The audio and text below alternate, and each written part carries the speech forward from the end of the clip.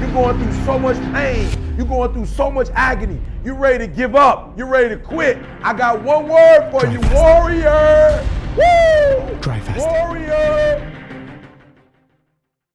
In the old days, if I remember when I was like 18, 19 and semi-professional athlete, we would make pains to almost like barely open one eye in the morning, before we looked at our Timex triathlon watches and tried to like count out our neck pulses. And this, like most recent, I've been sort of mid-afternoon, not like after a coffee or a run or anything like that, but certainly not like, in the still of waking up. And I'm still quite happy with it. So again, Yannick, I think I wouldn't be surprised to hear something's wrong, actually. Just there's no reason that I should, at my age and capabilities, be sort of competitive with Olympic swimmers or cross country skiers, right? Who knows? The Who knows? anti-aging powers, right? Yeah, and especially with dry fasting under our belts. 100%. I mean, you could even do some sort of methylation genetic testing to actually see your age. And as you continue dry fasting, seeing if your metabolic age keeps going back and back. How is that done? There are specific tests. I'm not sure how your doctor would probably give you a requisition form if requested, or a private clinic, but you'd be looking at basically DNA methylation testing that tests your biological age. Wild. I'd love that. Yeah, it's very popular in the biohacking sphere. There's a few podcasts about it too. I follow one called Sim Land, which he's like, I think he broke. I love Sim. I know know Sim. him perfect. Yeah, he's great. He broke the world record, I think, for aging backwards the fastest. I was going to say, for reverse aging, I can only imagine that would be his category, but I didn't know of the record-breaking success. That's great. Yeah, so I thought it was just anecdotal. Yeah, no, I think he actually did do some sort of tests, and I'm almost positive it was methylation testing. Okay, what an animal! How great! And so it's time for us to beat his record, because I don't think he knows about dry fasting. No way! Yeah, seriously. Wow. But you know what? Okay. I'll give him a couple years, and I think he'll be here. He'll be here with us. Let him catch up. Exactly. We've started already the interview. Everything works. Just wanted to, before we continue, I wanted to tell you, you mentioned you don't know what to test for if you actually ask for blood tests. So one of the best things that you want to do are the very generic ones that tests your cholesterol, triglycerides. You get a basic blood panel, so it checks like your red blood cells and all their shape and their health. A good one to test is your vitamin levels, but usually that stacks up, so it's kind of unnecessary, but it's really nice to test your vitamin D, your serum vitamin D levels. And then you ask for a thyroid health, and for men, and I guess women as well, a testosterone test would be nice too, to see what your levels are at. I'd love to see that.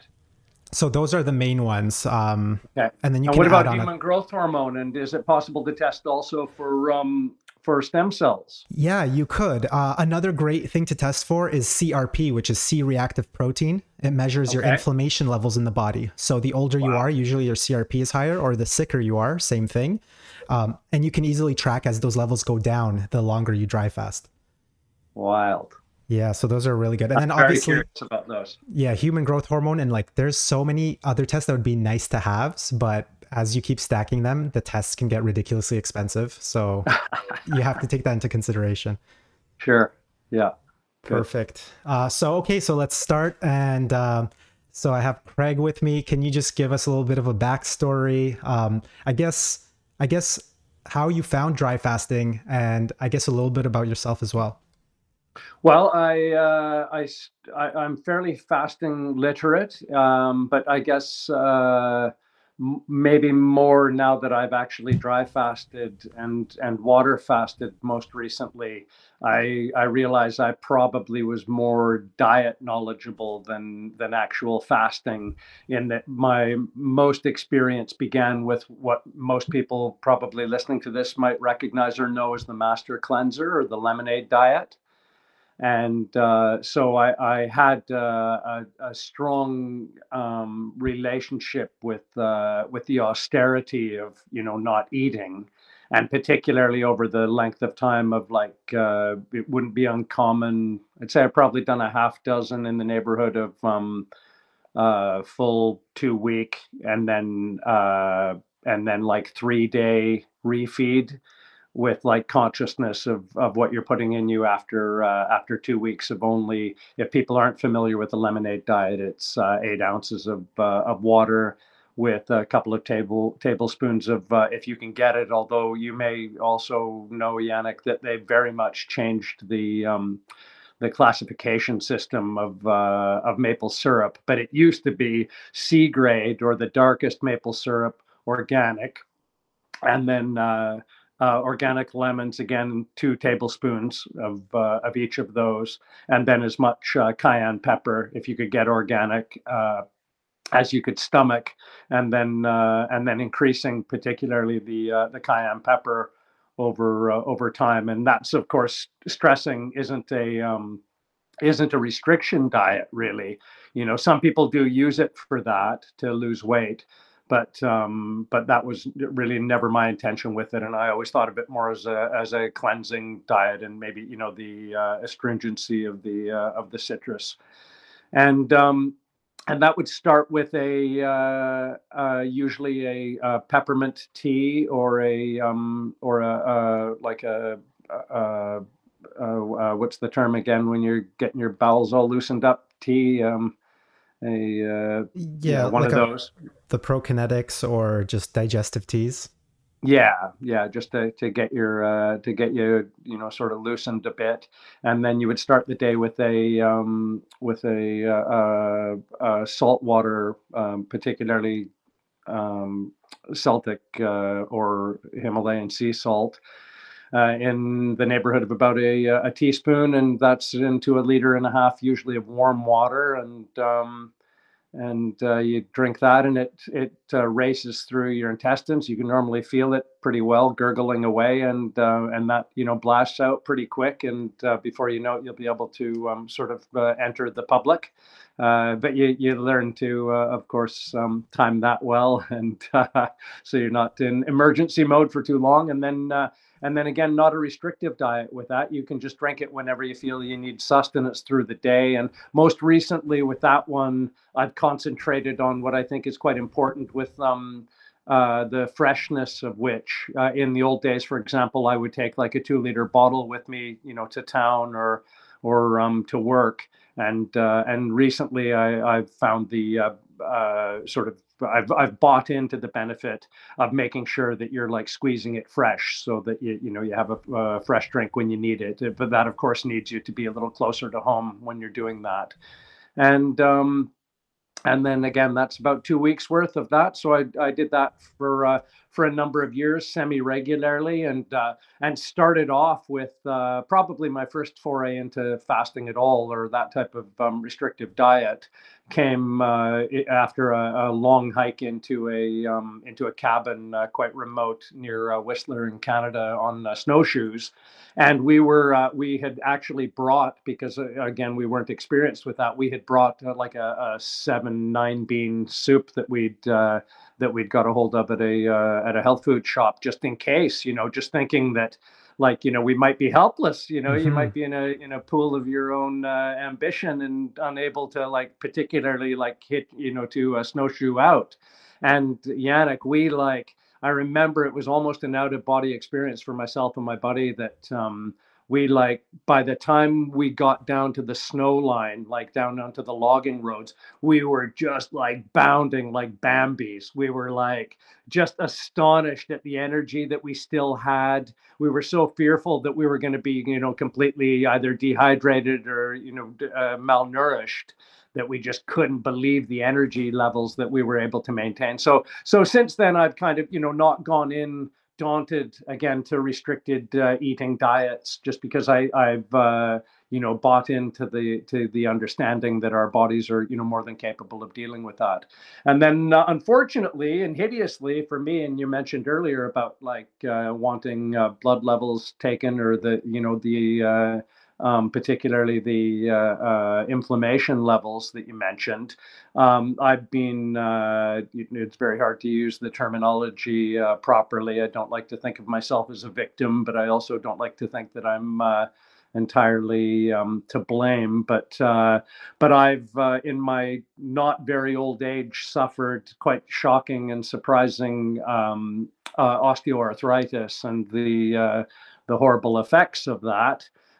Which, for a lot of people maybe out there, and I speak often to people half my age, and I really, Yannick, I try and encourage them, as I'm sure you do as well, to just, like, if you have aches and pains right now, if you got, like, any feedback from your joints, particularly shoulders, knees, hips, back, really, I encourage you to address that as quickly as you can, just because I think so much of what I'm suffering now was entirely preventable. I fully believe that with the knowledge that I have now. And of course, and I'm sure, again, you're familiar with the experience of trying to encourage younger people to care about their systemic health. It's just like, you can, I right now I'm feeling the eyes glaze over as I talk about it, because people, when they're in the prime of their life, they just don't for a moment think that they need to intervene in their own health for longevity. But I really, with all the sincerity in my heart, I really wish that I did, because by the time that you hear, as I did at about, would have been about 44, that what I thought were aches and pains that I was trying to address with Tiger Balm or, Bengay Rub or, mentholatum and, heat packs and all the silliness that you think is because you've been running so far or hiking so long that you've got sore muscles, not for a moment realizing that you've actually, you're dealing with a deteriorating joint. And that was, really the shock of my life. And the people who were involved in that, sent me to an MRI. At that point, I was just dealing with, like, as I'm sure, again, most people are in your early 40s. Maybe there's people out there right now that just have, you're going to a chiropractor, you're wanting adjustments, and you're hoping that something can be done to sort of, make you just feel, to click you back into shape. And I hope that it's not your case, but it may very well be that that you're, if you're dealing with deteriorating joints as I was, that that you intervene in it. Again, even 10 years ago, Yannick, would have been fine. I talked to people who were like 25 and 30. I was talking to a 22-year-old the other day that had, clicking in his joints. And I was trying to, again, suggest to him to get into a, just even a minor fasting protocol, for example, for, as I have done only recently, just to get the systemic inflammation right down, just to, like, get it, down to a dull roar. But regardless, I was in my early 40s, and the chiropractor sent me to get basically an emergency MRI back when they were semi-cheap at the side of the highway or motorway, as they say here in the UK. And it cost me about 400 quid, and I brought it back to the chiropractor, and she just said, I'm not authorized to tell you what I think I see, but I advise highly that you go to a doctor and have this scan looked at. So I did so. And, I had at that time, like, scales on my vertebrae and what are called osteophytes or like calcified deposits. So bone basically where it shouldn't be. Is that common? Is it what? Is it common for arthritis? Yeah, fairly common. That's, and in fact, it makes you a bit of an old pro once you start to, as I'm sure you would as well, once you start to read about your own ailments and sort of what's, on the horizon, what's coming. And, but also, funnily enough, Yannick, that, like, nobody ever along the way suggested fasting.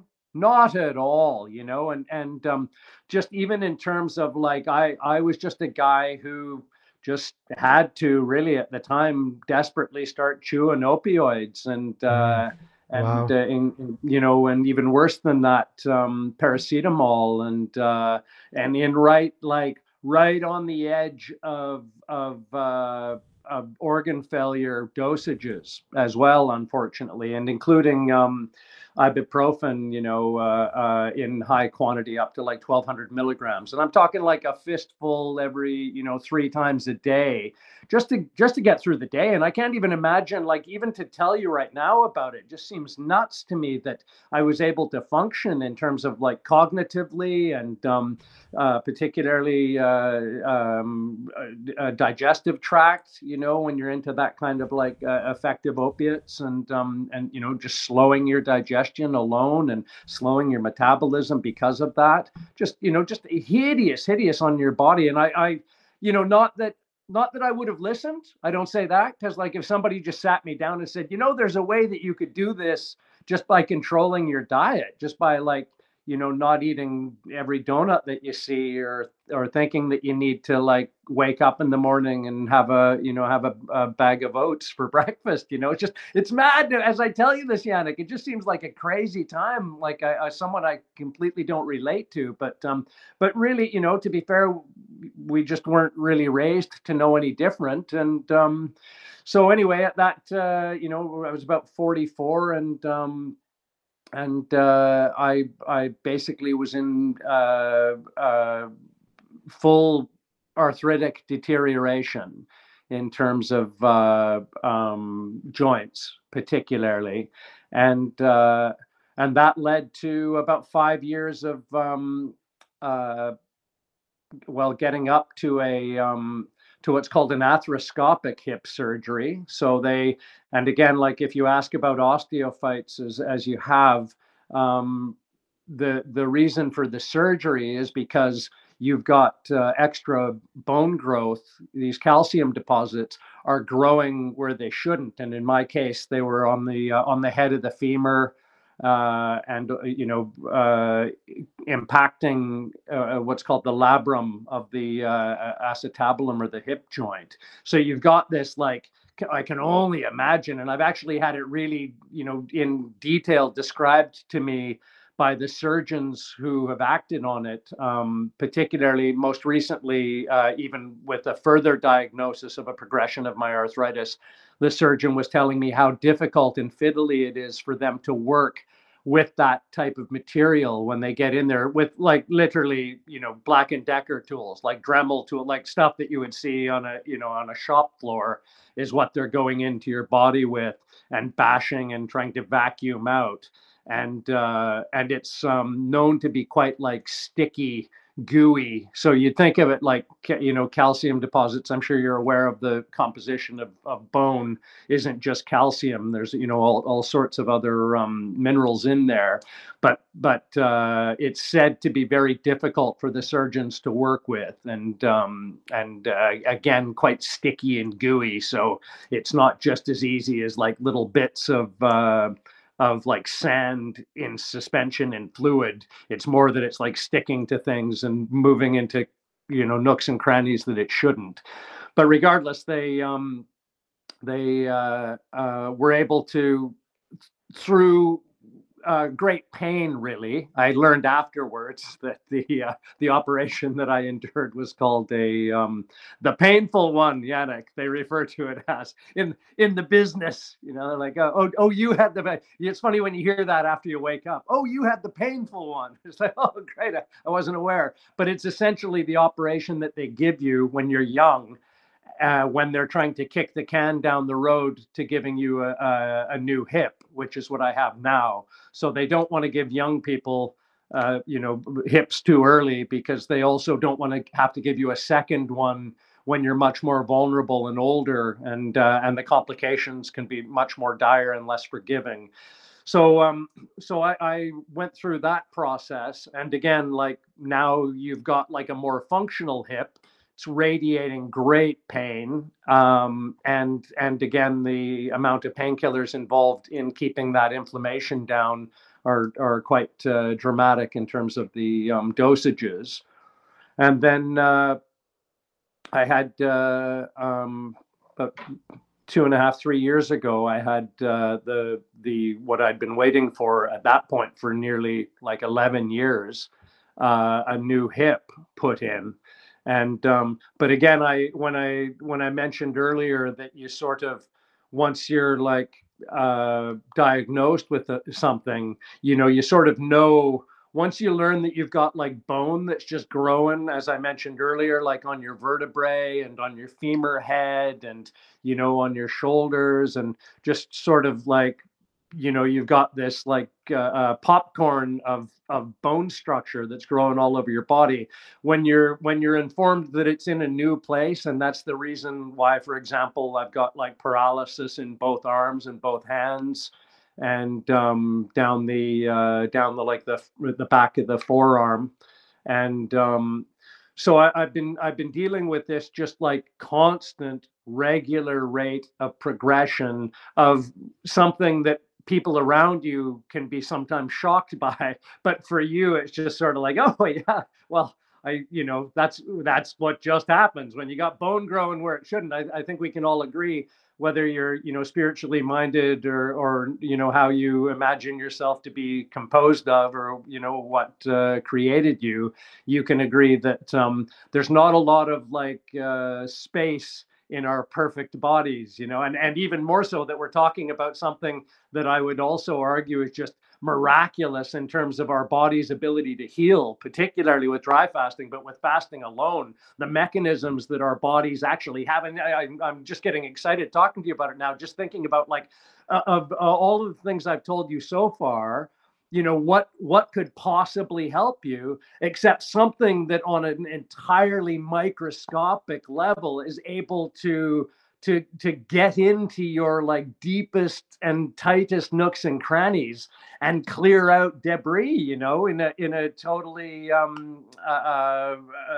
both symbiotic and non-invasive way, and also helpful way to your body. So I reached this. I reached a point where, and you never want to hear this. I hope it never happens in your life, and I hope it never happens to any of your listeners. But you never want to hear this in your life, Yannick. Inoperable. Yep. That's what I got to.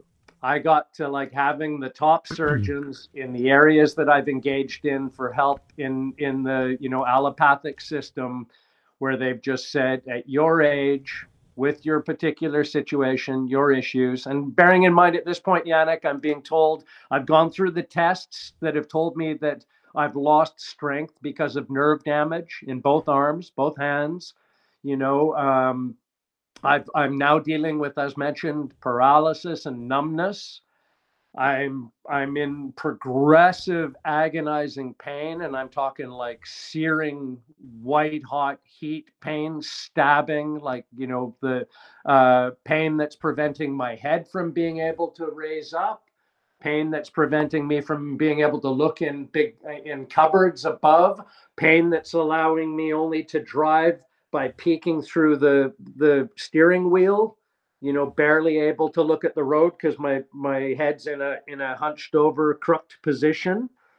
And so, you're in that kind of agonizing pain for myself and my job. I don't like when we're talking about an extraneous subject. It's not really relevant, but I'm a performer. I'm a comedian as well. And at this point, like quite recently, again, like within it's just like, it's crazy as I talk to you right now, Yannick, I feel like a different person, right? Like for me telling you this story, I just can't even sometimes imagine not only that it was me that I'm talking about, but how recently it was that I had like a milestone moment a couple of Saturday nights ago, only like less than 2 weeks ago, that I returned to a place that the last time I had performed there, in tears at the end of a performance that the audience had no idea I was in any way hampered by, because if you've heard maybe something, people sometimes call it Dr. Show, you might have heard of that. It exists in like a theater realm or in performance realms, where like no matter what sort of dire straits you're in, once the lights go up and they announce your name, you just like, you come out and you just like, you're able to high kick and sing your high notes and be as as performance ready as you've ever been. But like the adrenaline. after that, it's just literally like you've been ball batted by a gang of bikers in an alley, right? Like just literally like, and of course the other horrifying thing about it is the first time, and this experience that I'm describing to you now is the first time that I realized that my actual vocation, what I love to do more than anything in the world, my performing, was also making me progressively more painful. So suddenly my actual, like my one outlet of something that I loved the most was now like creating a situation where at the end of it, and this is less than a year ago, I had to tell that audience at the end of the show, I just like in tears, Yannick, like I didn't drop to my knees, but I just told them, I really can't believe I have to say this. And I thank you so much for being the wonderful audience that you've been tonight. And I just know in my heart that none of you, if you were questioned, would ever in a million years suspect that I am in debilitating, horrible agony right now. But I have to tell you plainly and frankly, I don't think I'll ever be able to do this again. This feels like the last show I will ever be able to perform. And that night, Yannick, it was about a 4 hour, 3.5, probably longer because of the condition I was in, drive home. And every time I saw a hospital sign flash up on a sign on the highway, and I just like, if I can tell anybody, if you're driving out there, I don't feel proud that I was even behind the wheel because, you're looking for people drunk or on drugs or whatever. But I was in tears. I was literally, and when I say like white hot stabbing pain, I'm talking like you have taken like a spear in the back of the neck, shoulder area. And I just, every time I saw a hospital sign, I thought, I'm going to have to pull over and go into accident and emergency and tell them, like, I need help. I need to, like, be put on a spine board here and given, like, either muscle relaxants or painkillers because I don't know if I can get home. And regardless, I got all the way home. And then I ran into, I don't know if I don't know if I'm going into depth. How long ago was it? How long ago was this, the culmination of the pain? This is like November of 22. So not even just about a year ago. About a year ago. And you were already doing like master cleanses and fast, like mild fasts prior to this. Oh yeah. And it wasn't touching the sides of it at all. And in fact, now I'm remembering even, and thank you for that reminder. It's just like, how depressing was that? Mm-hmm. The one sort of like intervention that I knew to do that, and I'm sure again, some of your viewers will know, or certainly people familiar with dry fasting or water fasting will know, like that progression of where your tongue starts to get cleaner. That wonderful feeling, whether you're 3 or 4 or 5 days, 6 days into a lemonade fast, you start to see, the yellow, the brown leave your tongue, and, your cheeks start to get rosier and you just start to feel cleaner. And after, the last one I did would have been almost in the same neighborhood, not long after that, 14 days solid, like kind of as far in as I knew an intervention could really like affect my system to do. Went through all the trouble of making like a vegetable broth, a vegetable stew afterwards that I added some broth to. So I'd gone through like all the, sort of was really particular with the stages in a way that, I'm sure some people remember if they've done the master cleanser, the lemonade diet, in the old days, you just like chase it with a burger, right? You did it for like 10 days and they're like, hey, let's have a falafel. We haven't eaten for 10 days. And so, I stuck to the protocol. And of course, nothing helped at all. And at this point, it's even, insane for me again to think that it's even my own experience. But up until this point, I thought that the pain in my shoulder and in my back was because I was just associating the deterioration that I'd experienced with my hip. I thought that's what was going on with my shoulder. And this is something, again, if people are self-diagnosing, to keep this in mind, to like really try to keep an open mind, because once you sort of fixate on something, and I'm sure, again, people can relate to particularly being on really strong painkillers, you lose cognitive capability. You lose ability to really like extrapolate, to be your own best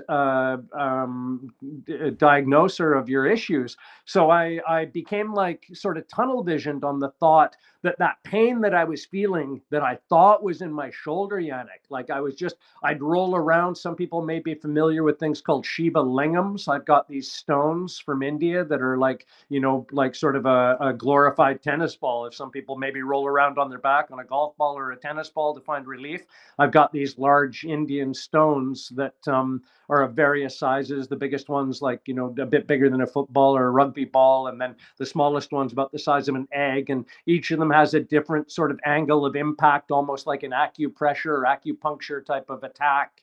And they can really, they can give you relief. And I would roll around on my shoulder and push it into my shoulder for hours on end and gain some relief. But I was so fixated on it being my shoulder that I didn't realize that I was actually dealing with neck pain, Yannick.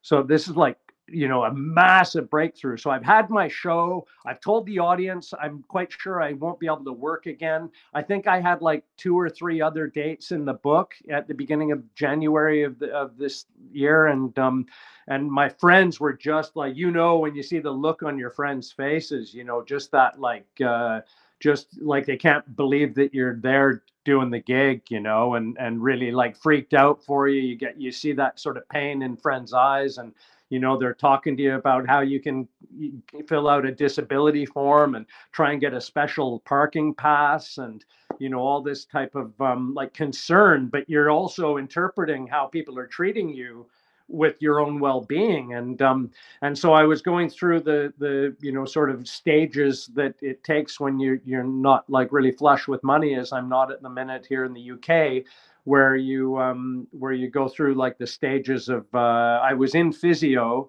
so I went to a physio doctor, and I was basically I'm sure some people again can relate to where you just like I'm doing right now, Yannick. It feels so horrible, but just telling your damn story. And if there's anything I can intervene right away to say is like, I know if anybody is bored to tears out there, I get it. Like, I get it. And I also want you to know that like the worst thing for me, the very worst thing about my entire experience with arthritis and the healing process is just how hideously selfish it is. It's just constantly talking about yourself, constantly rotating up your own issues and your own, maladies. And so I know that that's the case. As much as like I'm trying to spread the word, to proselytize, just to help people again, to get back to like younger people, please intervene in your own situation. You don't want to be me.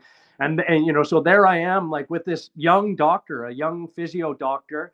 And I'm telling him, my shoulder's a mess and I've been working on it for a long time. And I'm so glad that this happened, Yannick, that I told him about my sleeping positions. I told him about like how I have to use my bicep as a pillow on both sides.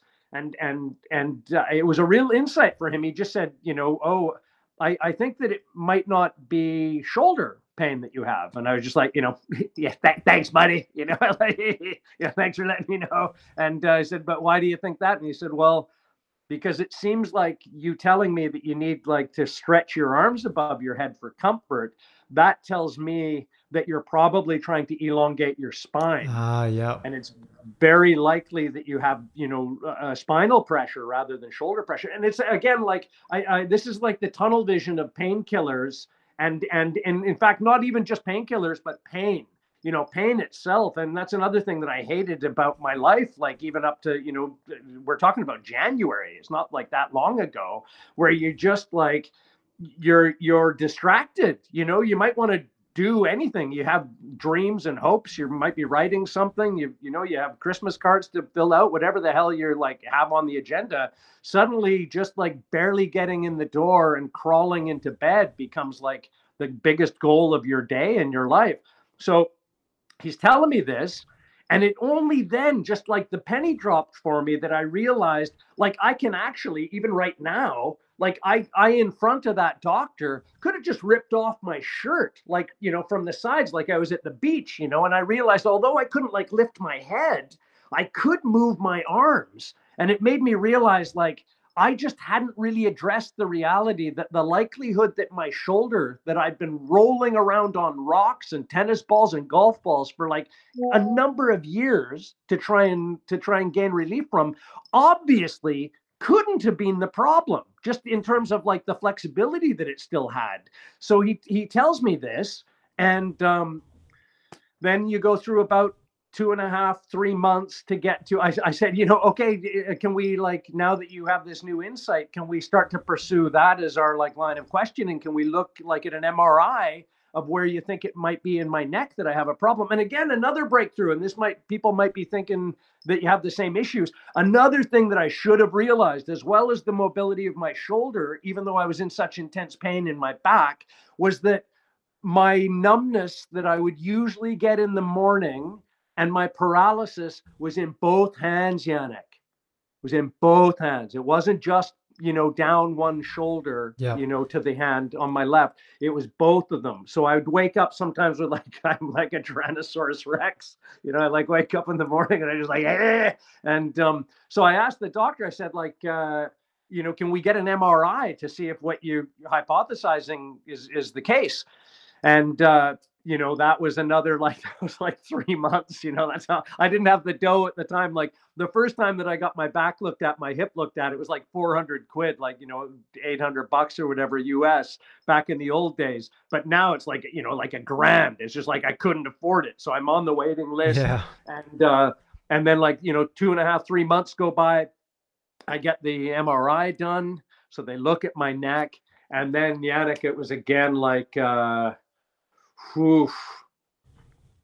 Oh, sorry. No. I couldn't get the MRI done because like the younger guy, the first doctor, I said, oh, can we get the MRI done? And he's like, I'm not authorized to do that. And I just, and I'm like, okay, what do we do now? And he said, I got to send you to our head of department. Our head and neck guy has to confirm what I think I see, and then we can authorize the MRI. So like now we're adding like kind of 6 months to this. So we're sort of in the, in the category of like, it's getting into April where it's the first time that the person who can really diagnose what's wrong gets to look at the inside of my neck. And I'll never, ever forget it. I don't remember exactly what day it was, Yannick, but the phone rang and the doctor on the phone said, I think you should pull over. You should be like parked. And I said, I'm on speakerphone. He said, please park and just listen to this. And he explained to me that I had on both sides of my neck, which of course explains the numbness in both hands, down both arms, what are called spinal stenosis. And again, like it's one of these things. It's funny as I say this to you that like everyone around you is surprised, Yannick. But I'm just like, I'm the guy that was told 10 years ago that I had bone growing all over the place. And you can know for free that like my pursuit of the knowledge of what was ailing me extended itself to seeing like what the kind of, where this leads to, what sort of things befall you if you've got like osteophytes growing all over where they shouldn't. And one of the things I had read about is called the spinal stenosis. And it's basically a closure in your vertebrae that prevent your nerves, your nerve bundles, in this case, down both of my arms, from having free passage. So you basically got bone impacting nerve.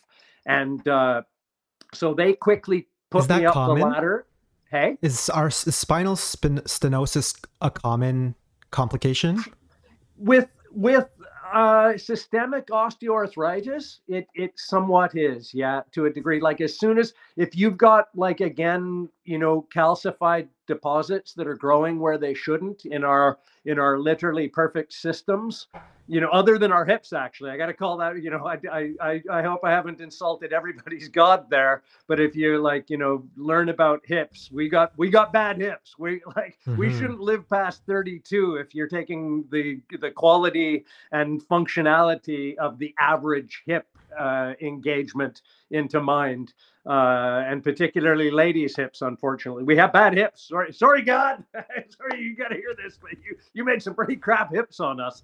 And but when you've got like extra bone growing, stenoses are not uncommon. And so now I'm in a situation where, like, I go up the chain. I've seen the head of department. He's authorized the MRI. They've come back and said, yeah, we can see what your problem is. Then I start going in to get like reflex tests, where they put the pads on your fingers, and particularly strength tests to find out like how diminished your capabilities are because of the pinch of the nerve in your neck, or nerves in your neck.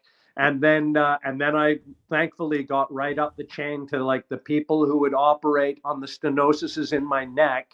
Were they willing to do so? And they were phenomenal, Yannick. They were just like really, knowledgeable. They took lots of time with myself and my family, took us through the procedures. There's about 6, which I've looked into quite extensively. I won't get into it for the benefit of the, any of your viewers who might want to have lunch later. but just to say, of the like 6 techniques that are used, and I had to have a giggle about it. They informed me of which technique that they to go forward with the operations, which one they would use. And of course it was like, dude, it was the Nightmare on Elm Street one, just like, like, no, the worst access direction, and, the sort of more, tissue disturbing technique would have to be used. And I still remember like turning to my family and I was just like, hey, it's just one thing after another, right? So there I was at a dead end, Yannick. I was told by the top of the department that, like, with your age and the condition that I'm looking at on the MRI on your scan, I just will not risk that. He just said really placidly, really solemnly, he said, if I screw up, like even slightly with you, and again, this is where I found out that the material that they're working with is really difficult to work with. He said, if I screw up, I don't even know anyone on earth who can help you. I don't know where I could possibly send you. So I was right there. You can only imagine the level of depression that came over me, Yannick, to just realize I'm at a dead end. I've been told by the head of department, I am like inoperable. I can't go further with this. And I'm sure some of your listeners would know, but if anybody's not familiar with arthritis, the first thing you learn about it, and I learned 10 years ago, it's a progressive, incurable bone disease. And including what this, team of surgeons, in fact, his assistant was there too. They tell you that like all that's going to happen in your life now is going to get worse, and you're going to need more painkillers to deal with it. You are on a progressive. Is that all arthritis? Is that every arthritis case? I know that you can sort of stall it, right? You with like Plaquenil. I know that rheumatoid arthritis uses hydroxychloroquine as sort of like a stabilizer, but I'm assuming, does that mean that almost every arthritis case can either be slowed down and never reversed? As far as modern medicine, allopathic medicine believes, where it's at is not going to be in any way reversed. And this is quite... Were you on that medication, by the way? Were you on hydroxychloroquine? No, I have osteo, not rheumatoid. And this is a funny one. So rheumatoid's more autoimmune. Yeah, well, they're both autoimmune, as is gout. They're in the same category. Okay.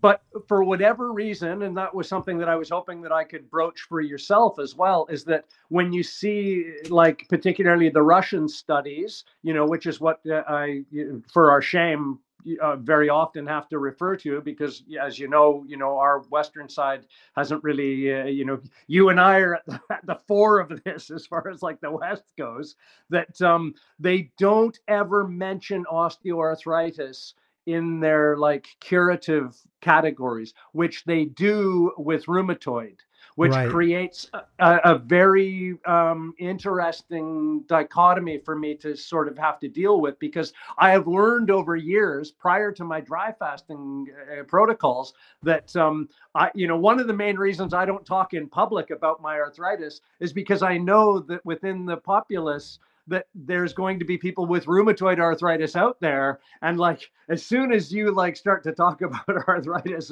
someone with rheumatoid will put their hand up And before you know it, you're just like sorry that you ever opened your mouth, you know, as far as like the hideousness, the pain, the progression, the destruction, the desperation, you know, the number of people I know with rheumatoid arthritis that are just literally Okay, like yeah, laying yeah. on their back and please do anything to me. I'm up for any experiment that you have because I'm just at my wit's end with this agony, you know, fused joints, for example, you know, just like those kind of interventions. So I basically, you know, believe or was led to believe that osteoarthritis, similarly to what allopathic medicine says, is at a dead end as far as like progression or you know success in reversing goes. And this is what again I think this is where I am at with my own investigations at the fore of that. I don't know if I have reversed any of the like specifics of like the bone structure that is a large part of my situation, my ailments. But as far as like symptomatically, Yannick, I have immeasurably, metamorphically, miraculously changed my life. Like, like I am, and again, like it feels like an out of body experience as I talk to you. To tell you the stories that I told you about, like even how recently I didn't ever think I'd be able to perform again. At that time, I was also on painkillers to again an extraordinary degree, and like at the edge of what would destroy my liver and including like at the threshold of that. So basically 2,000 milligrams of paracetamol 3 times a day. That's But what I I was was going to also, ask, actually. I was going to ask that when you mentioned opiates. What were yeah, you actually on? Because a lot of people who are on benzos or opiates are considering dry fasting and they're really scared of how yeah. is that going to interact. I'll bet. Well, if I can, you know, please get off of them. Please, like, you know, and particularly even like paracetamol, one of my, you know, not main, but one of my auxiliary interests of the dry fast was to get paracetamol out of my system. So I don't even feel as much like I feel like opiates, you know, for whatever their ills are, which are manifold. I don't feel that they're as insipid as far as like their entrance into you structurally in a way that I believe paracetamol is. I may be speaking out of turn there. I don't have the expertise or knowledge to know that, but there's a bit of me that really like I get an itchiness when I even think that I had paracetamol near me, let alone to the degree that I had it. And I only had it because it was attached to the cocodamol, which I don't know if they give in the States, but like you're dealing with 500 milligrams of paracetamol that are married in a pill or a tablet to 30 milligrams of morphine or opiate. So I basically was getting the benefit of the opiate only if I thresholded my ability to take in that much paracetamol, and it got to the point where I tried to get away from that because the agony I was in was just gross. And I took like great pains. It was a huge effort to finally get opiates in the form of Zoramorph, as it's called over here, slow release morphine, first in 30 milligram and then in 60 milligram tablets to replace or to augment the cocodamols that I was taking. They told me to get off of them, but I think anybody out there knows that, you know, when you're in pain, you just grab whatever tool you have at your disposal.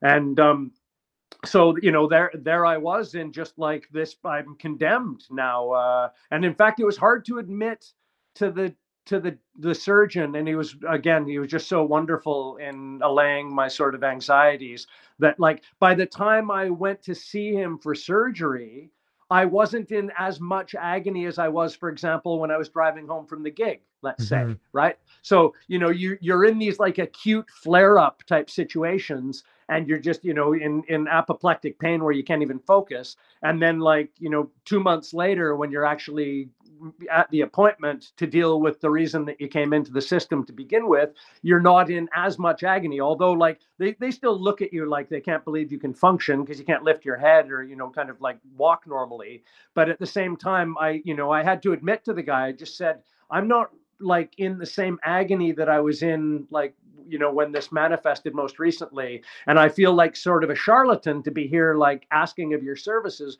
when I don't feel I'm in as dire straits as I was like even, a few months ago. And this guy was just like, that's normal. Just so you're aware, like this is kind of what you're going to be looking at through your life and forever now. You're going to be dealing with these flare-ups where you're going to be unable to hold your head up or get out of bed or all the things that you're feeling. So I realized, okay, that was a nice thing to hear from him, but it's also like it's literally, I would say honestly, it feels like a death sentence to tell you that. And then I just I reached the point where I thought I started to read about the benefit of I first of all saw the benefit of like a keto diet to bring down, to bring down systemic inflammation. And actually one of the things that I'm most, and some of your, viewers might also be attracted to, that I first started to think about was I saw the benefit of the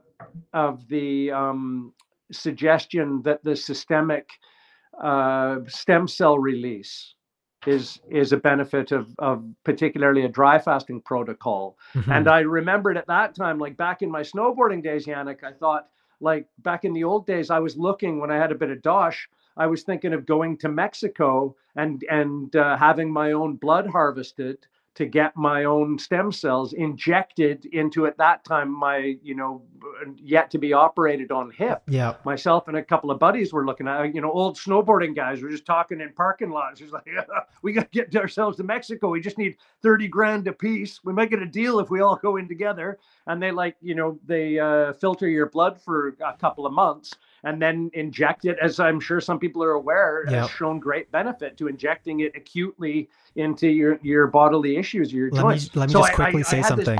Let me just jump in really fast. Yeah. When you're talking about the stem cells, this is something that I know that Filinov has started doing or advising recently. After someone completes a longer dry fast, so 5 days and up, the stem cell regeneration is supposed to continue for a few weeks. And after 3 weeks, he says that you can go to your doctor and have your blood drawn and then injected into your sites, your problem sites, to use basically a free version of stem cell regeneration directly into the problem sites. Wow! Yeah, I didn't want to forget that you just brought that back, that memory. Wow! That's so amazing. Well, there I was. I started to think I was looking at going to Mexico and blowing, 30 grand on exactly. This. And if there's a way that and this is the magic of this, as I'm sure you're so aware, and some of my friends who fast as well, it's just like unbelievable. We look at each other every once in a while and just like, you literally do nothing. Like the greatest thing that you can do to help yourself medically, systemically, energetically is absolutely zero. Like literally, not only not going to Mexico, not only not spending 30 grand, literally like doing absolutely nothing. There's and a quote. There's a quote that says, "Perfection is achieved not when there is nothing more to add, but when there is nothing left to take away." I just thought that that correlates exactly to what you're talking about. It's incredible. It's incredible. So I just, I had that breakthrough. I thought, well, if I can, first of all, what needs to happen, I thought the majority of my pain, because now I'm in this situation, as mentioned, I know that my agony is coming from nerve on bone. I now know that the interface of my issues, including my paralysis in both hands, is coming from not a mobility issue or a soft tissue incursion or pressure because of like a swollen muscle, but because bone is now impacting directly on nerve. And I thought, like, the only way I can deal with this, the only way I can affect this, Yannick, is to bring down my systemic inflammation. And then again, I started to read about like the benefit of the stem cell storm, as I like to call it, or that release, which I don't know the study, but as you mentioned just now, to my knowledge, they have done studies on the stem cell release, not just stem cells, but also the stem cells, the ones that make other stem cells, which are like within the stem cell spectrum even more like specific Muse stem cells. There's Muse ones and they're pluripotent, and yeah, there's a few different ones. But yeah, once you get them going, they just keep replicating. This, to my knowledge, they've done study on that. They know that at 6 months that it's still proliferating. And I believe that they don't know beyond that, only because that was the scope of the study. So, the likelihood is that they're probably, continuing to proliferate, particularly if you're keeping your protocols up and not abusing yourself afterwards. But regardless, I thought, okay, well, I'll bring down my systemic inflammation because I need to get pressure from bone off of nerve. And then I read about the stem cell release, which I thought, well, that's going to be amazing. I also thought, like, at my age, I'm 54. I thought, like, I want testosterone. Mm-hmm. I want, like, my energy levels up. I want my metabolic rate to be strong. I want my cognitive function, my brain function to be strong. All of these different interfaces that I was seeing that dry fasting was supposed to be benefiting you from were all things like, I'm just like, check. It's until you get to cortisol is the only thing that you're like for a moment, sort of start to question.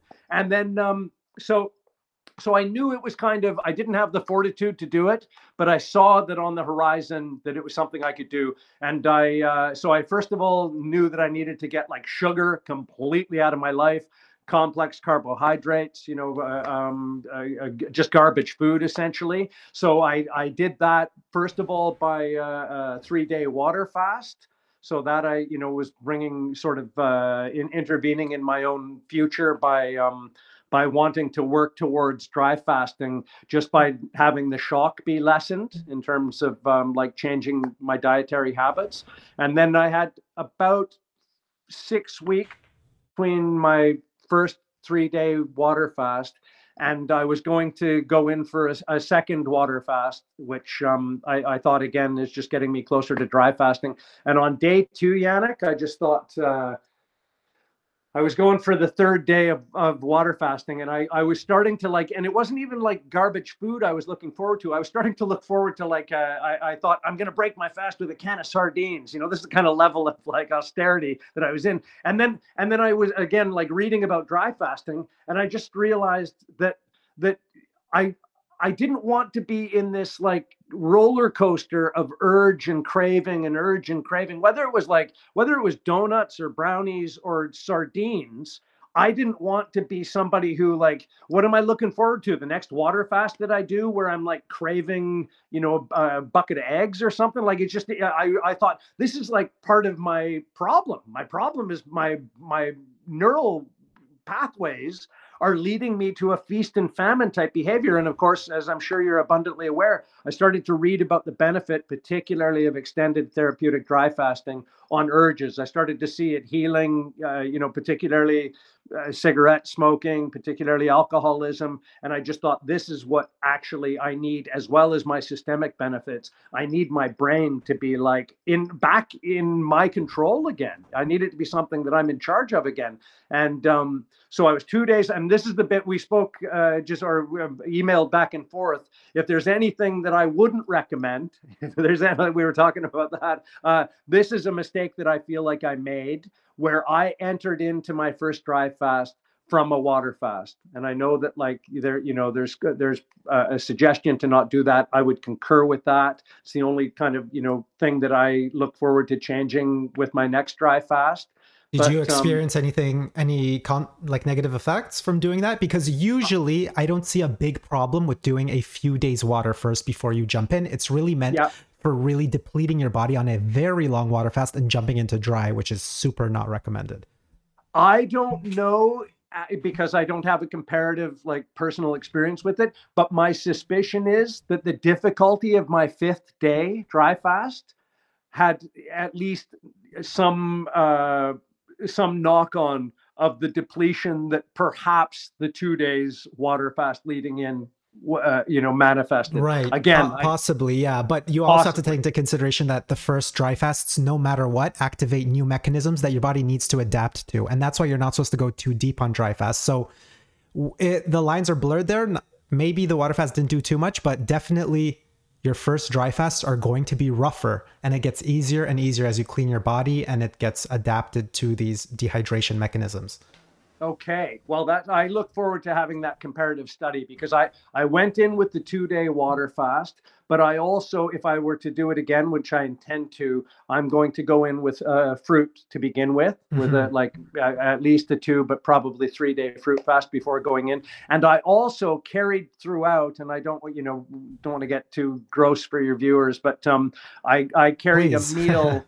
I carried a meal with me that and I felt so silly as well, Yannick, because as mentioned, my familiarity with the master cleanser, the lemonade fast, meant that I'm very knowledgeable, particularly with the cleansing, the saltwater cleanse. So I if I did go in without a fruit fast to begin with, I would definitely do a saltwater cleanse before, just so I'm like a clean skin on the inside before going into the dry fast. Because I feel like I was a little diamond, I was a little diamond factory. And I am not happy that I had like that tea bag inside me to whatever degree it may have been leaching into my system while I was ostensibly trying to, be as clean as I could be. So that would be like something I'd recommend right away to not do.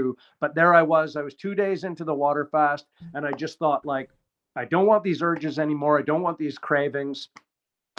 I'm going to try, like you suggested. I'm sure many people know, try 12 hours, try 24 hours, dip your toe in a bit. But again, with my experience of fasting, I didn't, and everybody knows this isn't like, fasting isn't an ego game, or it certainly shouldn't be, as far as why you're pursuing it, or, why you're doing it. But I also thought that, there was just a bit of me, maybe an arrogant bit of me, where I just thought I can get through 24 hours without eating or drinking like it's nothing. And I told myself that. Again, I didn't want to I don't throw a gauntlet down to myself, because again, that's not why you're there to do it. But I just thought, I don't know that it's going to be that difficult. And I got through that first 24-hour period. And I just thought, I could definitely do 36 like it's nothing. And by the time I got to 36, I knew I could do 48. And then, of course, as I'm sure many people experience, there's nothing to do when you're dry fasting except read about the effects of dry fasting. Right. And then once you start to read about the benefits that you're coming into, and at the same time feeling like you're just becoming a furnace of healing, you're starting to feel that buzz, and you're starting to feel all the things that you hear about, the time you hurt your knee when you were 10, or the foot you broke when you were in grade 4, and everything starts to almost like a radar system heat up around you. And then, I'll tell you, Yannick, it's still this is one of the most miraculous moments of my life. Day 3, 72 hours in. And bear in mind, I've been given the gavel is dropped on me. My arthritis is inoperable. It's only going to get worse. I'm dedicated to a life of painkillers. And this is something that people will run into, and I would recommend doing this before I did. On day 3, I started to look at the refeed, which of course is so very important. But I started to look at going to buy the ingredients, which I can only tell you, when you haven't eaten or drank anything for 3 days. And bearing in mind, I was following, including your own protocols, suggestion of, I was walking upwards of close to 8 miles, 7 miles at least a day. I wasn't like hiking up mountains or anything, but I was steadily staying active and, doing my route in the countryside, just to to keep the system moving, keep the pump going. And so on day 3, I went to go grocery shopping, which again, when you haven't eaten for 2.5 days, just everything smells wonderful. And, everything that if you're used to, how you feel when you are even just shopping when you're hungry, how much that can affect what you put in your shopping basket. After 3 days, the cusp of 3 days of not eating or drinking, I went to go buy the bones for the bone broth, and an assortment of root vegetables and to put in. But as I was on my way there, Yannick, this is one of the most seminal moments of my life. I'll take this absolutely with me forever. I was walking across the road. I still remember exactly where I was. I had noticed the night before, and this is something that, again, when you get in that chronic illness type of mind space, you even forgo that you're starting to feel better. You start to you second guess or doubt that you could be in any way, healing or benefiting. But I did think I noticed the night before. So on day 2, 48 hours in, on the cusp of the 3rd day, I thought, I think I can sleep in a few different positions. I'm quite, as I'm sure many arthritic people can relate to, I'm quite restricted in what side I can sleep on, and how long I can hold a position for without the pain preventing sleep. And I just thought, wow, I think I can actually put my arm up a bit higher, or I can stretch myself out a bit. So I had that kind of insight to it. But then there I went to go buy groceries. Day 3, was walking across the road at kind of a 45-degree angle, and I heard tires screech from, as they call in the UK, a roundabout over here, a traffic circle. And whether it was a screech of a tire or a honk or something caught my ear, that survival sense kicked in. And Yannick, I spun my head I can do right now. It reminded me of being on a motorbike 10 years before, before my arthritic problems. Suddenly I could do a shoulder check as a reflexive habit, and I knew right away at that point, holy, this is something that I had for months been going into physio. To the beginning of physio would be can you move your head? And I'd just go through this kind of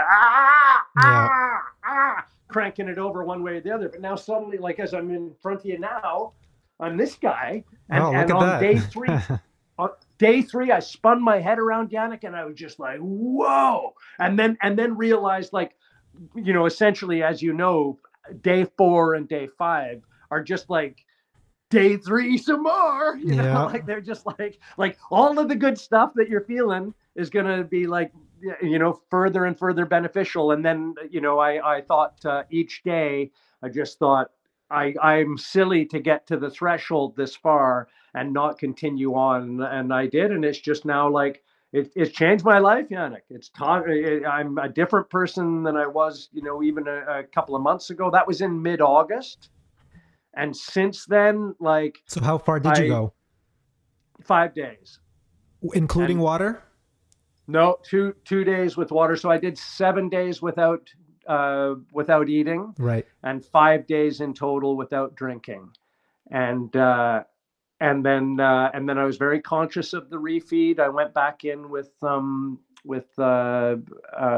kefir and nuts and just yogurt, and then I had my bone broth, which a lot of people maybe wouldn't have, but I think I'd recommend. I put in a lot of vegetables, Yannick. I put in tons of leeks and garlic and turmeric and onions and just everything that I know already is good for me. I put that in, so it was quite rich, and it wasn't just the bone broth that I had at the end of it, and probably drank that whenever I wanted, as regularly as I could, for about, I think it lasted 3 or 4 days. Made a huge vat of it, and then was pretty quickly exercise. I was already exercising, but because I had that, and I'm sure some people can relate to once that much weight comes off you, things like pull-ups and push-ups, you just feel you're a kid again. Suddenly your strength hasn't diminished that much, but your weight has gone down appreciably. So suddenly I was hitting markers. As I continue now, I'm I don't know if I'm equitably as strong as, because I was bigger in my 30s, but I'm hitting way more push-ups than I ever have in my life, hitting way more pull-ups than I ever have in my life. My overall strength is at least as strong as I was in my 30s, which is just literally incredible. Right. And I feel like $1 million. The first 2 nights of sleep, Yannick, you must remember that. Especially as a comedian, somebody who always ate late at night. Always, for literally 30 plus years of my life, I would be in any town you can mention looking for the latest Indian restaurant that's able to serve, that I can sit down for. So suddenly, for the first time ever in my life experience, well, other than the other fast, but they weren't austerity fasts in the way that the dry fast is, that I particularly on the first 2 nights, I'd say the third and fourth fifth night, my sleep was probably more adversely affected by the austerity of the fast at that on point. The fast, yeah, that's normal. Insomnia kicks in, but we're talking about the great sleeps right during the refeed, right?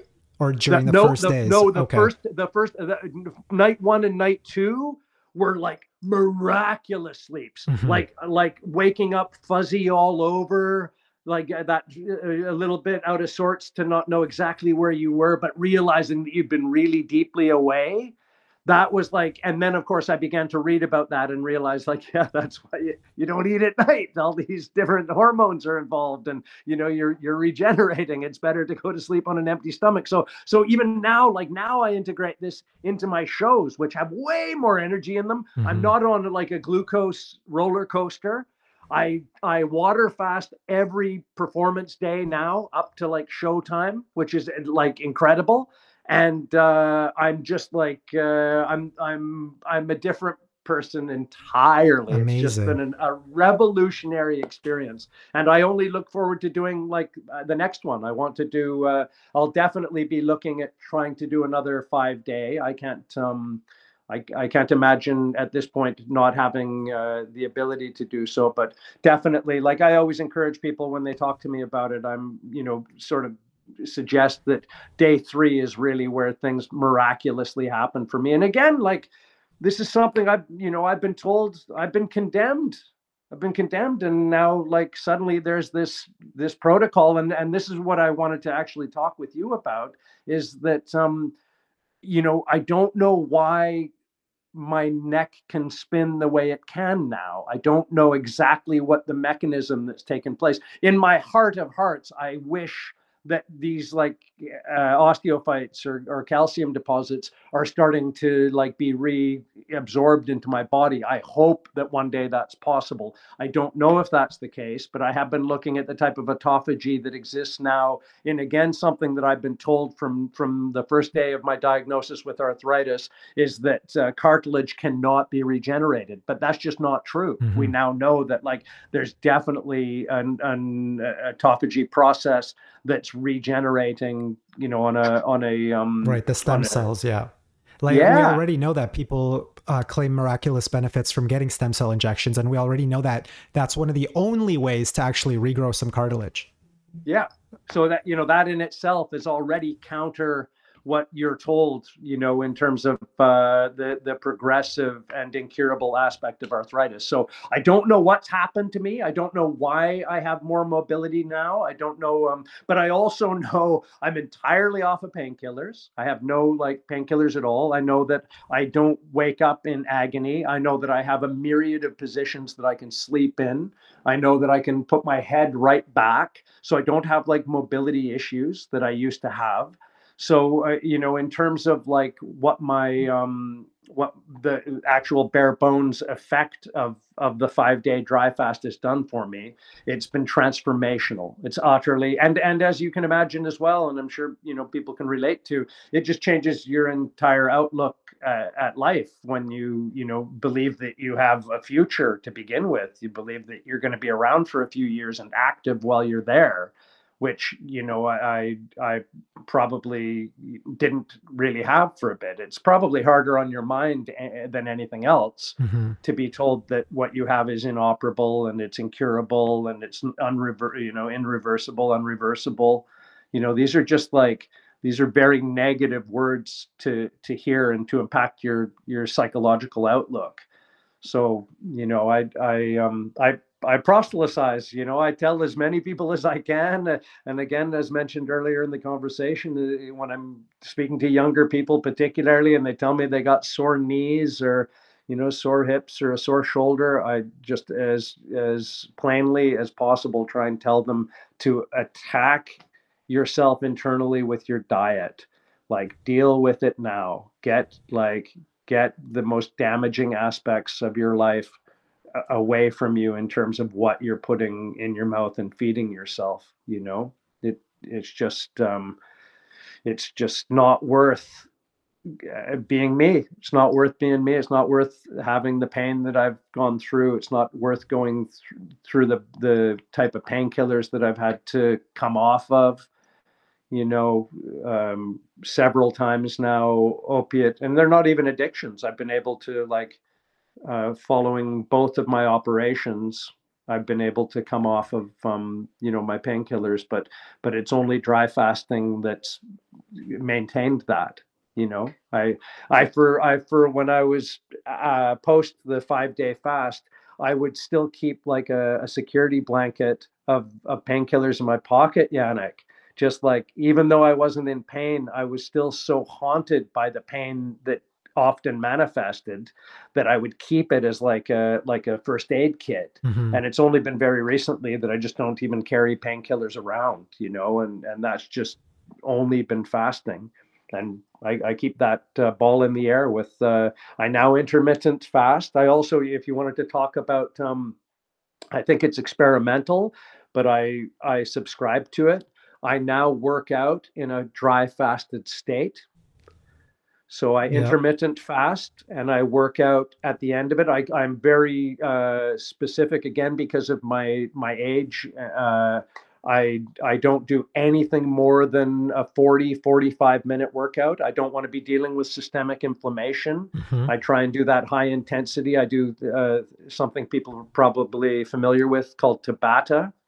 So I'll do like 20 seconds on, 10 seconds off for 4 minutes, and that, like, it seems to be enough to inspire strength growth and muscle growth. So again, I do that at the end of like 20 hours of not eating or drinking. How often? And then I do that like 3 times a week, and I'm actually thinking of doing it less than that, Yannick, because I'm finding I just recently had an injury, and after about a month, I came back, and after only 2 kind of warm-up workouts, I then did a personal best. After like a month of no working out, mm-hmm. I did 3, 2 introductory kind of getting back into it, like easy workouts. And then on the third one, I basically beat my push-up record by 7.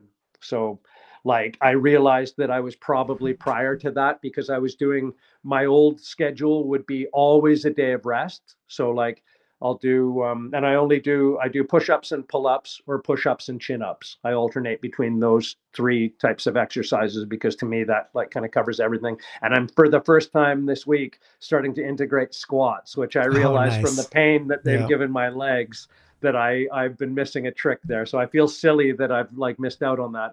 But regardless, I've found that like taking a rest day in between. So actually, I can go straight through it for you. I would do like, for example, at the end of a dry fast schedule, so like on hour 20, I would do a 40-minute, 45-minute, pick a variety of different types of push-ups. So I'll choose one, whether it's incline, decline, or wide or diamond or whatever. I'll do that for 40 minutes. And then my next day, so I'll like feed myself immediately after the dry fast window workout. Then the next day is basically a feed day. So no fasting, like consciousness of what I'm eating, but like spreading out my meals.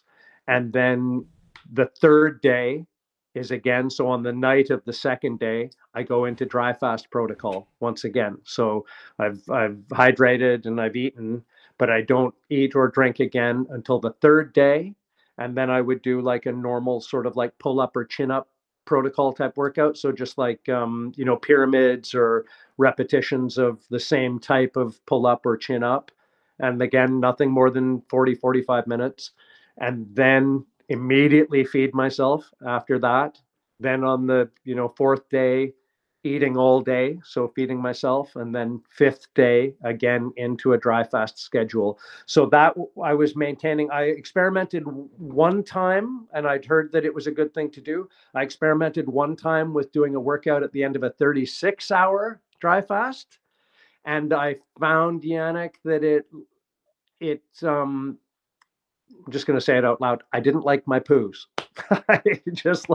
I felt like it was just that extra 12 hours made things drier and less sort of, I felt like I wasn't functioning very well. Mm-hmm. And I then sort of thought, is a 24-hour dry fast workout going to be that much less,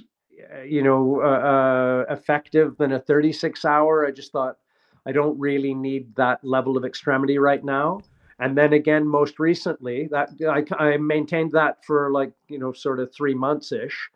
And then with the injury, I realized that I was probably plateauing a little bit, and that I was just, again, I have to accept I'm 54. I'm older. I'm not sleeping as well as I might have when I was younger. I probably don't have the testosterone levels that I used to. So I think it's just like totally a normal thing to accept that I need more rest in between my workouts. So I'm not really, once you reach that point where you're not afraid that you're going to stop working out or you're going to stop exercising, I'm not there at all. I really enjoy like the strength it gives me and the vitality it gives me. So I'm not in that place where I feel like having even a 2-day rest is like, the idea that I'm going to down tools and never do another push-up in my life. So I'm not in that kind of mind space, but I am in a space where I really want to, like, I'm out of time, Yannick. I'm out of time. I don't have any time to like, I can't make,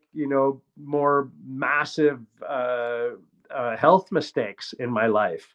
So I'm going to go into a more like sort of dry fast into a workout, and then have 2 days of recovery, and then dry fast into another workout and have 2 days of recovery. And again, it seems to work pretty well that, push-ups are a full body thing, and pull-ups are really like, if you can do a few pull-ups, it helps your biceps as well as your back, and your whole your abdominal wall benefits. That's something that was like a real even surprise insight of just realizing, like, even push-ups, how much they work your abs. It's just like they're such a basic thing, but when you realize like where your power is coming from, it's through your whole body. And I'm just I'm gonna keep that dream alive until I'm in the dirt, because I'm just I feel like I have a new lease on life, and I'm really excited. I got a tour of Scotland coming up this next month. From the 1st of December until the 14th. I've got about 10 dates across the top of Scotland, and I can't wait to do water fasts on every day, Yannick, and like just to have like the energy on stage that no longer again is dependent upon the roller coaster of like, just, it seems crazy to me that I needed a snack before. I always would have thought like, oh, I'm going to be on stage for an hour, maybe an hour more. I'm quite commonly, I do quite long shows, and I'd be like, oh, I got to eat. I got to eat for sure. In the old days, that would just be like, oh, I at least need a banana or a granola bar or something. Do you take like, nothing whatsoever? Is that your plan? No energy drink or nicotine? The last half dozen shows I've done, they've been entirely, and partly as well as, for the clarity. I love the clarity of the fasting, the feeling of fasting, although I wouldn't like, because I don't want the dehydration of a dry fast on a performance day. Yeah. But I definitely like and on a couple of them, I've had like fresh squeezed orange juice, for example. So I'm not completely like food free, but I'm enjoying the lack of necessity of having my energy come from the thing I just ate 20 minutes ago. Yeah. And I'd want to jump in and just say, some people think that some people will try to do something like a 1 meal a day where they dry fast the whole day and then they'll eat their meal.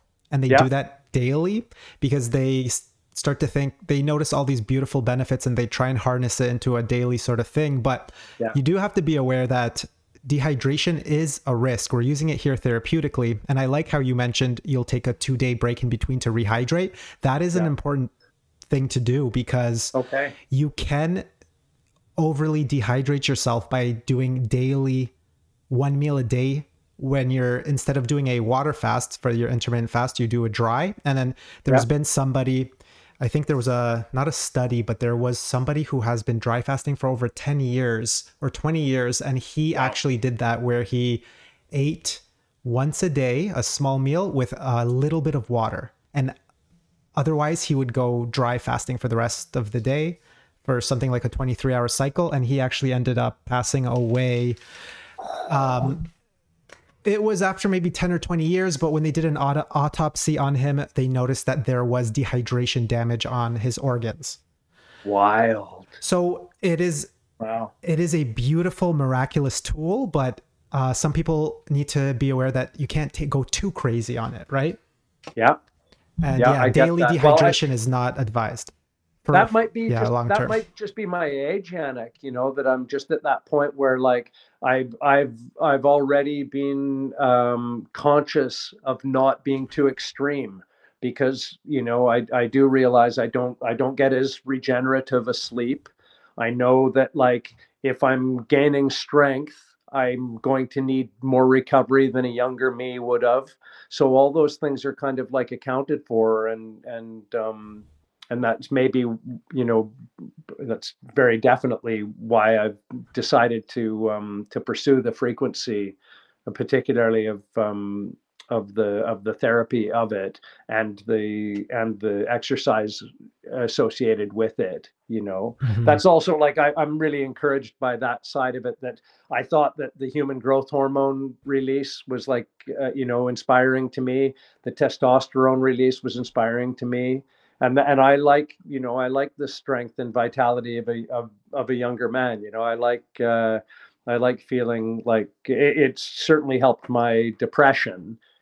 Just every once in a while, life gets you down, as I'm sure everybody can relate to, and if you just sort of feel like, well, at least I'm quite strong and well nourished. There's just a tiny bit of a boost that you can, it's like an internal, sort of,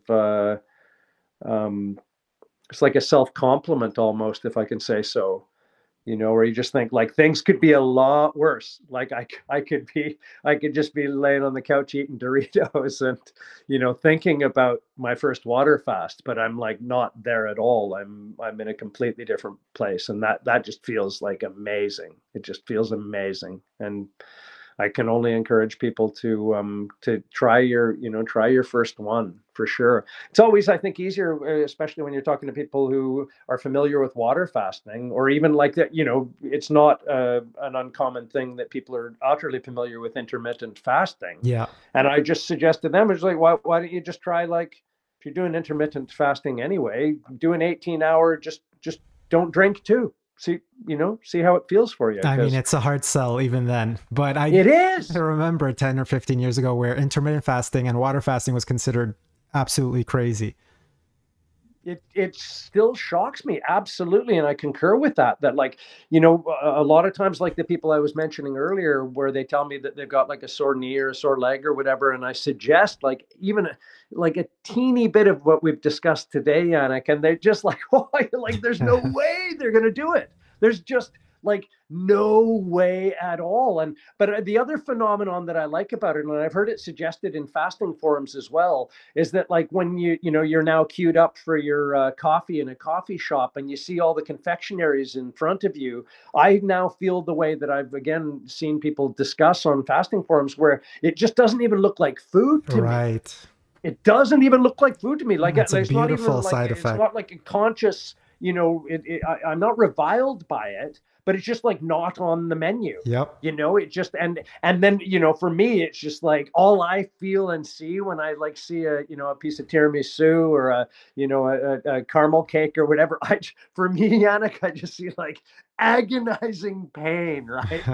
That's all that represents to me, is just like a knife in my neck, in the back of my neck. That's exactly what like a big sugary sweet appears to be to me. It just I immediately, as soon as I see it, it's just like I almost psychosomatically manifest being stabbed in the back of the neck, because it's just like that's what it does to my system. And unfortunately, people who aren't aware of that don't realize it's also doing to their system. It just hasn't manifested yet.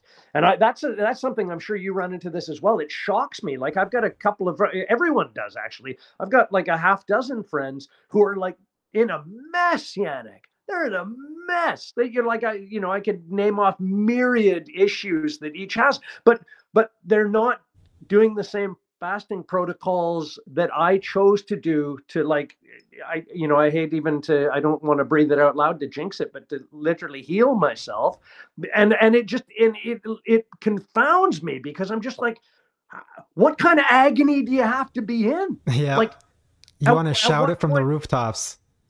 At what point, like how was my agony so acute and so motivating that it caused me to take such drastic and proactive action when I see like my friends just dragging themselves around, like unable to like do stuff, like do normal stuff. And I'm like, at what point does someone have to jump out of the woods and smash you with a mallet before you have got to like take the 5-alarm blaze that your body and your mind, your brain is telling you is going on inside yourself, and you got to grab it by the lapels, and you have to like address that your life is in danger. People I don't think realize, and not to say that like I'm not off the table of statistics. I don't for a moment claim to be that, but like, if people think that they're not like who they read about in the newspaper, or the statistics that they see online, that we are that world. If you're like, if you're in agony and you're cranking fags and all your levels are off the charts, and the doctor's looking you in the eye and says like you're in trouble, like the next ambulance siren you hear might be coming to your house, Mm-hmm. like I don't say that as like a boogeyman or like a scare tactic or whatever, but like it's now. The emergency is right now. And this is the other thing that's kind of crazy. I've got friends, and I'm sure you're in the same position, where you just like, they list off the myriad things that they have, let's say a half dozen like main markers that they are told or they believe are their detrimental, symptoms. And just like, I just think you're literally 6 weeks, 8 weeks tops from being entirely cured. I'm not talking like putting a dent on it or like, starting to feel a bit better. I'm talking like 100% not that person anymore. Like literally, like that's the wonderful thing about particularly dry fasting. If you look into the Filminov protocols, they're cured, Yannick. They're not like, feeling a bit better. When you look into, like schizophrenia being cured by like 9-day fasting protocols, they're like, you either are proposing that they're lying, that they're like, entirely misrepresenting the curative relationship with the fast that's taken place, or you have to address and understand that it can cure you of these issues. It can cure you of addiction. It can take you away from your alcoholism, your alcohol. It's not just like it's just like making you feel a bit better on a Tuesday and then you get right back to like what your old issues were. Yeah. It's literally able to like, stabilize your blood, bring down your insulin responses, and I say this, like, I temper myself. I'm overexcited and I'm zealotous about my own transformation. And I have to like catch myself and say, I'm also not a doctor. I get that. I'm not I only give to people my own experience. And I offer that, as often as I can, that if they just need, they don't have to cure all their problems today, but if they just need someone to call, or they need someone to text, or they need someone to message, just to say like, I'm on day 3. I hold on by a thread, like I want to be that guy for my friends. I can offer that. I can't tell them what's going on inside their body. I don't know what the blood readout levels are, but I can definitely be like a hand to hold along the way of their own mission. And I think that's also part of this as well, that we can offer that to people because we're like living examples of the benefit of it. Yeah, exactly. And that's all you can really do. You sort of become that ray of hope and healing, and you hope that you can spread it to your friends, and hopefully it'll keep spreading, because we both know at this point how important this is, how much this can help the world, not just in healing. I would say more in just self-discipline, love and appreciation for simple things, which I feel like we've all sort of lost, and society has become so materialistic, so depressive. And this is one thing that can really help. Gratitude. Mm-hmm. 100%. And even in terms of just like calmness in adversity, like, if you can't find something to eat, it just like once and it's not a bragging right, but literally, as you know, if if you don't eat for like a day now, it's just like, okay, okay, we'll eat tomorrow. It's just like, it's literally not a big deal. And again, not to have bragging rights or like lord yourself over people, but you talk to people that like don't eat for like 8 hours, or again, like you suggest to friends, hey, if you got, if you feel like you're in a bit of pain, rather than take painkillers, maybe just try not like eating for a day and see if that brings the inflammation down. And they're just, well, you have to, exactly. You have to be an example of that health. So like I'd always say, you don't force yourself on your friends. They're just going to think you're a crazy weirdo, and they're going to slowly back away from you. But what you can do is just be a shining example of how your health improves. And then they're going to be like, hey, what are you doing? Why do you look 10 years younger? Why are you suddenly 5 times stronger than me? And yeah, that's how the conversation starts. It might be a nice place as well I have to tell you that I went back to that same room that I told you, that same place that I'd done like a year ago. And I told them I didn't think I'd ever perform again. And this is like my last performance. And thank you for being a great audience. But if you can't see, I'm just in agony. I'm in tears and I don't even know how I'm going to get home.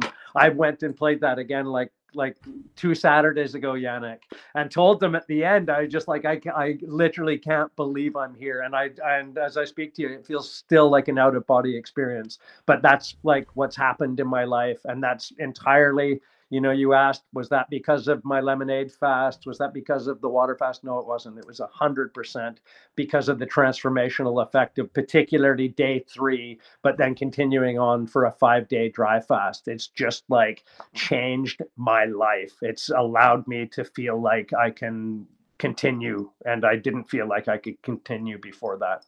That's beautiful. Yeah, I just want to add that for some people that are very sick or have been sick for such a long time, they'll yell and get angry if one dry fast doesn't help them. But you do have to realize everybody is a little bit different, and there are situations where you need to continue, and you do need to refeed correctly. And there's a lot of things that you need to do, but everybody shouldn't expect that one dry fast is going to be the perfect cure-all. It's definitely going to be a life changer, but it is a bit of a journey and depends on what your health issues are.